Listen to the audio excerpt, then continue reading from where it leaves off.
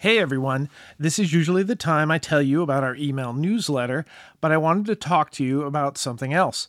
As of January 2023, It's All Journalism is hosted on Spotify's Megaphone platform, so you can subscribe to our podcast there, or you can continue subscribing, listening, or download new episodes of our podcast at Podcast One, Apple Podcasts, Stitcher, SoundCloud, Amazon Music, Audible, or just about anywhere you can find podcasts.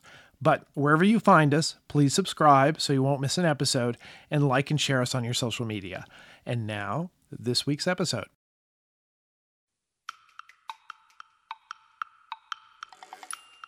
But there's stories that are especially grounded in facts that you know to be true, as long as you do your double checking and things like that. It gives you a really good advantage when in finding stories that other people are not covering. While data reporting may seem daunting, today's guest is an investigative reporter who teaches data reporting. She says all reporters should be doing it, and it's not as difficult as you might think. I'm Michael O'Connell. Welcome to It's All Journalism. Samantha Sonny is a freelance journalist based in New Orleans, Louisiana. She is the recipient of 4 national grants and several awards for investigative reporting, with work published in NPR, The Washington Post, and NOLA.com, among others. Last December, Routledge published Data Plus Journalism, a story-driven approach to learning data reporting, a book Samantha co-authored with Mike Riley. And she's here to talk about the book and data reporting in general. Welcome to the podcast, Samantha. Thank you so much for having me. I'm excited to talk about the book. Well, good. And I'm excited to talk to you about the book and data journalism as well, data reporting. I usually like to start this interview out by asking people how they got into journalism, but I also like to, with data reporters, data journalists, which came first for you? Was it data or was it journalism? What brought you to this point? That's an interesting question. I don't think I've gotten that one before. So it was definitely journalism that got me started down this path. And in fact, it was even a little further toward the other side because I got into journalism just from reading books. Like I just read a lot of books when I was in high school, and I figured that was a good enough reason to go into a career or an education where I was reading and writing for a living.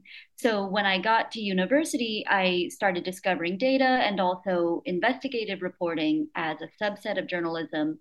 And that led me farther down that line where I started discovering sort of more new cutting edge techniques for reporting and things like that. And now I would say that I do all of those things.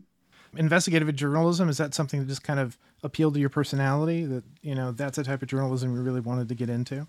Yeah, I think it appealed to me personally, and I was lucky enough to go to a university where an association is based that's called IRE, Investigative Reporters and Editors. And they also had one of the only data classes in the country at that time. So the University of Missouri had a class. I forget what it was called, but I think it was called data reporting or something like that.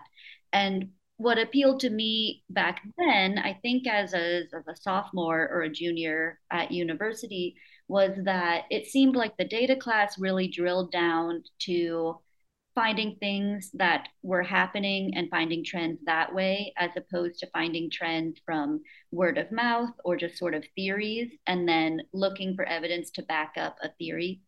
That method is not necessarily a bad method to go with, but data itself really appealed to me because it seemed like it was especially a way to find cold hard facts in a way that talking to people or compiling anecdotes wasn't. And I know that there are lots of journalists out there who interviewing people is not their favorite thing. Not saying that you don't like interviewing people, but, they do a lot of research and, they dig into documents and things like that. So there are lots of different types of journalism out there. Yeah, I definitely don't want to sort of disparage another method of journalism, which comes from anecdotes or primarily from interviews or primarily scene setting. We all know that finding the human interest within a story, finding a way for readers to connect with a story is one of the most vital parts of what you do when creating that story. So those are definitely extremely important. And I think those aspects go together really well with data in the sense that if you have both of those, if you have data showing a trend and you have anecdotes or quotes or a really compelling human level story from a source, if you put those two together, you end up with a story that is both compelling and very informative and tends to be really new. So it tends to hit a lot of those different goals of journalism. Like I tell my students, a lot of times you have, maybe six different goals you're trying to reach with a story. So you want it to be new, you want it to be relevant, you want it to be interesting, you want it to be informative, you obviously want it to be true and accurate. And if you can combine data, even just a little bit of data, with an anecdote or with a human story, like with good quotes and a good narrative, then I think you end up hitting a lot of those basic goals of journalism that we're all sort of shooting for all the time. Yeah, and I think that's probably what a lot of the appeal is. It for some people who are more traditional journalists is that they're looking for something to sort of bolster the, give their reporting a little depth and a little greater context. I mean, if you think of something as simple as, the weather. Suddenly, it seems like we got a lot of rain this last week. I wonder if that's a trend. And then suddenly, guess what? That's data that you're that you're going back and looking through and assembling and saying and being able to draw some conclusions from. In your experience, you're an investigative reporter with, sort of a data bent, but for you, do you find the stories come from like a data set first and then you say, I know that's interesting. I wonder how that plays out across a larger story. That's also an interesting question. I would say I do both. And sometimes people ask me, like you just did, how does it work? Like, especially as a longtime freelancer, I often get asked by employers or colleagues if I find stories just by sort of sifting through data, or if I start with a theory and I try to find data to test that theory, or thirdly, if I'm just sort of talking to people and looking for story ideas very broadly, and then looking into data after that to see if there is a story there. So, those are all pretty valid methods for finding stories. I would say, in a very sort of literal short term sense, if you're a reporter who's trying to find stories, and especially trying to find stories that other people are not, then I would highly recommend starting with data. So, one example that I like to give is in the state of Missouri, at the University of Missouri, where I was studying. I found out that there's a data set on animal control inspections. And I found out that there was a place in my college town in Missouri that had one of the worst records for animal welfare. And it actually hadn't been reported on at all, even though it was in this college town. And it had showed up in the local newspapers and local media, but mostly as kind of cute profile stories or stories about like a petting zoo event that they did. And so those are definitely worthwhile stories. We should always cover, fun events for the community and stuff. But it was really striking to me that no one had covered that this exact facility that was hosting petting zoo events and things was actually one of the worst offenders in the state for animal welfare. So that's an example where the story clearly came from the data. And even though it was in a college town that is just chock full of journalists because so many students go to study journalism there, no one had actually discovered that story because no one knew that this data set existed. So you might not know that these data sets are out there. That's something we cover a little bit at the beginning of the book, is basically, where do you get data? That's a good question that a lot of people start off with. But if you're aware that data is available in general, if you're aware that people publish it, that the government tracks it, then that gives you a huge leg up in finding stories that other people are not. And like I said, they're not just stories, but they're stories that are especially grounded in facts that you know to be true, as long as you do your double checking and things like that. And so I think it gives you a really good advantage when in finding stories that other people are not covering. I should give the caveat that just because it is data doesn't mean that it's automatically true. So, Or good data. yeah, exactly. Yeah. So, of course, a lot of data out there is accurate. I mean, I definitely can, give a lot more details about what data is more likely to be accurate or not. But we have to remember that data itself still comes from humans, at least most of the time. So, it's definitely entirely possible that a government employee was writing down someone's name and they misspelled it, or it's possible that the data was collected from people all around the country and some of those people didn't know how they were supposed to fill out the paperwork. So there is still reporting and due diligence involved when you're using data. You should always be checking data to make sure that it's accurate before you go ahead and publish it. But it is still a bit of information that's at the root of an issue in the way that things like word of mouth are not quite as much. So I still do think it's especially valuable, but I should stress that you should always be checking your data as you're using it. It's not infallible. No, these are not tablets handed down from God. These are things that, you need to follow up on and check on. Let's talk a little bit about the book. The subtitle is A Story-Driven Approach to Learning Data Reporting. So this is, is it a how-to book? Is it an instructional book? What were you and Mike Riley thinking about when you decided to do this book? It's a very hands-on, I think, easy to use introduction to data journalism. So we wrote it with professional journalists in mind as well as students. There are a lot of professional journalists out there who are, of course, very practiced at the art of journalism itself, but may not know how to use a spreadsheet, for instance, or they may have heard of data and they've heard all their friends talking about how cool it is, but they haven't tried using it themselves. So it's very hands on in the sense that the book walks you through how to find data, how to use it, how to make sure it's accurate, and also, really importantly, how to maximize it for storytelling in a journalistic way. So, data journalism as a practice is different from other data fields like data analysis or a software engineer who might work in a completely different industry, like they work for Microsoft or something. Data journalism combines data with storytelling. So, as I said earlier, it's always very important to keep your human connections in mind when you're writing any story, and that it definitely includes data journalism. So, the book is very focused on that intersection, which is rather unique in the world, where you're learning math and hands on techniques to an extent. You're learning how to make a computer do it for you, but you're also combining it with the really tried and true storytelling techniques that we've all learned as journalists and that have served us so well for so long. We've had guests on before talking about data reporting. We've talked about specific projects. I'm thinking of one, it was about sort of the rise of hate-related incidents around the country.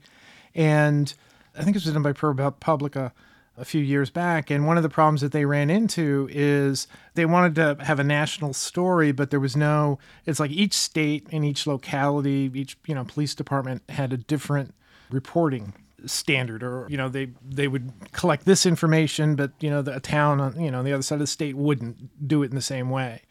And that sort of made it difficult. Is that something that you've run into where, as you span and try to work in other, municipalities and other types of groups, that becomes difficult then to try to find a common data point that you can report?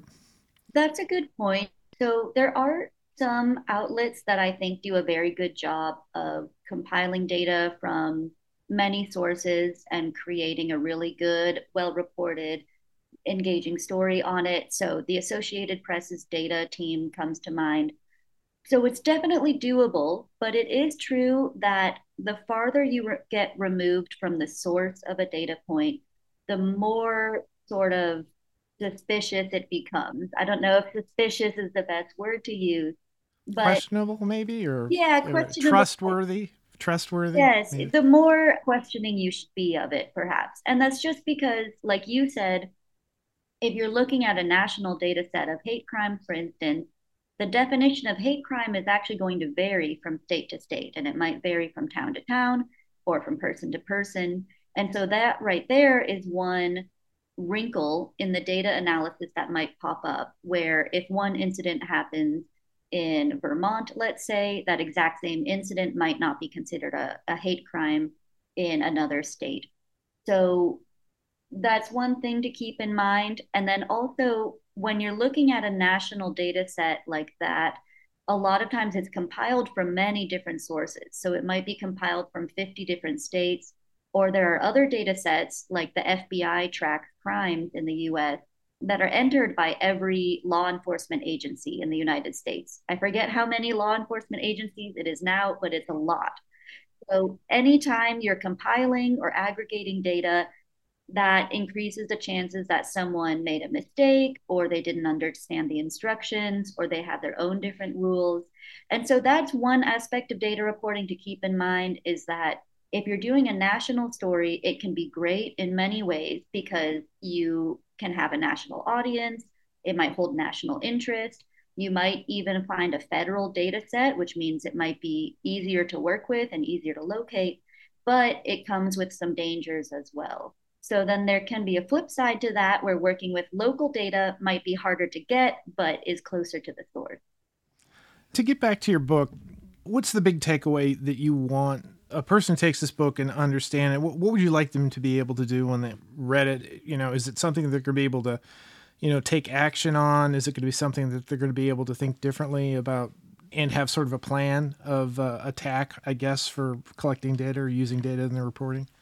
Yes, I would like to see people introduce data into their workflow as a reporter. I'm very aware that basically all journalists out there are very busy. We're all trying to meet deadlines, we're all trying to publish stories. Even if we're working on more sort of long term or in depth stories, basically everyone is busy. And we don't necessarily want to spend a lot of time learning new skills, especially if you're not sure you're going to use them a whole lot. So I really want people to understand that data, just this word data, might sound somewhat intimidating, or it might sound like a lot of work or something you have to go back to school to learn about. But it actually can be extremely simple and it can fit into your existing workflow really well. There are a lot of tools out there that are easy to simply plug in. Or if you want to start working with spreadsheets, which are the files that are in tools like Microsoft Excel, they're often much, much more easy to work with than you might think. And then the upside to doing so is that it makes your reporting much more powerful. It can make it much more efficient. So you can do a lot of things much faster than you used to. You can find new stories more easily, like I talked about. You can test your evidence more easily. And it also can help you just kind of find a new edge to your reporting or add to your job or your beat that you might not have been doing earlier. So I would really recommend that reporters keep their minds open when they think about using data. They may honestly find that it only takes about 10 minutes to learn to do something, and that something may save them hours down the line. So just kind of getting over the idea of data being intimidating or hard to learn, I think is really important for journalists, I mean, and for everyone overall at this point, because data has become such a huge part of our lives, both in reporting and also just in our work and in our lives overall. Are there any pitfalls or challenges that people encounter when they've done the reporting, they've gotten their data and have verified it, and they're getting to this point of now they've got to decide how they need to present it? That part of the process, I think, for some people could be difficult. What are your thoughts on that? That's a good question. In the book, Mike Riley, who had the original idea for the book, he wanted to arrange the chapters in chronological order as a reporter might do it. So we start with finding data, we work through cleaning, which means making sure it's correct and ordered in a way that we can analyze, and then moving on to analysis, and then storytelling or publication, which is the part that you just mentioned. A lot of times when people think of publication for data journalism, they think of data visualization. So that's things like charts and maps and maybe interactive graphics or infographics. And that's definitely one way to publish data. But any journalism story that uses data, so any story that even mentions a data point or a story where the reporter sorted a spreadsheet in order of biggest to smallest number of violations, for instance. Laid them across a map or something. Exactly. Yeah, that is data journalism. And that's another really good point to get across, I think, is that if you're doing any of that stuff, if you're using data at all in a spreadsheet or you're using it in another tool that may or may not be more advanced, you're still doing data journalism. And so it still takes advantage of those upsides to data journalism I mentioned, where it gives you an advantage in finding stories and establishing trends and things like that. Data visualization is another form of publication. So that's more of a visual form rather than writing or broadcast or audio or something like that. And that can be one method, but not everyone wants to do data visualization. There are some very easy to use tools out there, and the book does go over how to do it. But I want to make sure everyone understands that as long as you're using data in some way in a story to inform your readers, then that is data journalism. Yeah. Before we had this, we started this conversation, you wanted to talk about the DEI chapter. Which is that? So DEI stands for diversity, equity, and inclusion. And it might not be an acronym that everyone's familiar with, but I think everyone has probably been hearing more and more conversations about diversity and equality in journalism overall. So those conversations have been happening among the data journalists as well. And Mike had the idea to add a bonus chapter to the book that would be available to everyone. So it's actually available for free on the book website, dataplusjournalism.com, that goes over tools and techniques for keeping diversity and equity and inclusion in mind while doing data reporting. So some of those techniques exist in other parts of journalism as well. So those are things like checking polling data to see if it accounts for cultural differences, or checking for racial bias in data collection and things like that. I think it's a very good goal to keep in mind for all journalists at this point. And Mike and I noticed that there hasn't been a whole lot of guidance published on that topic in the specific realm of data reporting. So we hope that this bonus chapter is a really good, just sort of addendum or helpful guide that will help people think about these concepts. And it's one of those goals that I think every reporter should ideally keep in mind for every story, just like they keep in mind newsiness and relevance and fairness and balance and things like that. So it's something that I'm definitely still interested in and still sort of working on. I think there's also a lot more collaboration and a lot more guidance that will be coming out on that topic of diversity and equity in journalism and also in data in specific. But we think that this chapter should hopefully be a good contribution to that ongoing discussion. And I think it's something that needs to be part of every aspect of our career and the way we do our jobs, the places we work, the people we talk to, the stories we write about. And so as we're all learning new things, as we're learning, from your book, how to use data in our reporting, why not fold this in and make this part of that process? Because it's only going to reinforce what you should already be doing anyway. Exactly. And, I think we all probably know, at least in the US, that unfortunately public trust in the media has been declining. It did increase a little bit in 2016 and 2017, but it is back on the decline again. And the rate of public trust in the media is unfortunately very low in the United States. So keeping DEI goals in mind while doing reporting is one way to start building that trust up again, especially with underserved communities and also with people overall, especially younger readers tend to value DEI as a value that they find very important. So even if you personally don't necessarily see the immediate need to prioritize that factor in your reporting, it's something that I'd like to see everyone go for because, like I said, we all would like to see trust in the media go up. We would like to see fair representation go up, and I think we'd like to see our work and the industry involved. So I think there have been a lot more conversations on those topics in the last few years, and I think they're going to keep going. Yeah, I agree. And I think that's a good thing for everybody, and not just journalists, but for the country as well. This has been fascinating. I think I did not read the book before we started, but I actually think I'm going to get a copy of it because data reporting is one of those things. Having done this podcast for a while, a lot of the times at the beginning, our data conversations were, what is a data reporter? What is the data reporter in the newsroom? And there are a lot of newsrooms who were, well, we need to set up a data team. But with the way, the newsrooms are shrinking and we have digital startups coming in to fill different niche audiences or address different niche audiences. I mean, to your point about let's train all the journalists to understand what data journalism is and think about using it in their reporting.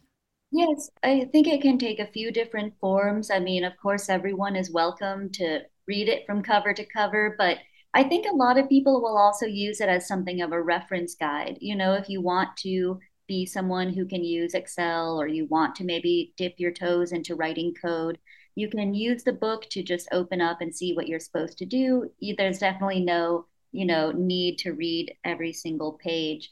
But like I said, it's very hands-on, and Mike and I are both very experienced teachers in this space. So I think we've done a good job of creating a resource where you can pick it up and you can pretty easily learn how to fit these tools and techniques into what you're already doing and how to do it in a way that makes sense and makes your life easier.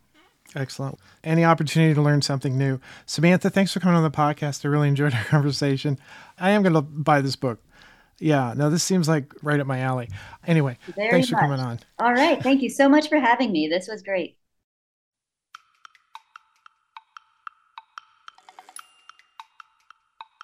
You've been listening to It's All Journalism, a weekly podcast about the people who make the news. You can find out more about us and download past episodes at itsalljournalism.com. While you're visiting our website, sign up for the It's All Journalism newsletter. You'll get all the latest info about our podcast, including episode notes and news about live events and upcoming interviews. Go to itsalljournalism.com to subscribe. Speaking of subscribing, you can subscribe to our podcast on Apple Podcasts, Podcast One, Spotify, SoundCloud, Google Play, and pretty much anywhere good podcasts are found. If you'd like to help us grow our podcast, like and share our episodes on social media. Look for us on Facebook, Instagram, and Twitter. It takes a lot of people to create an episode of It's All Journalism. Nicola Grisco produced this episode. Amber Healy wrote our web content. Nick Capre wrote our theme music. Emilio Brust helped with our booking. Steph Thomas is our social media manager. And I'm your host, Michael O'Connell. Thanks for listening.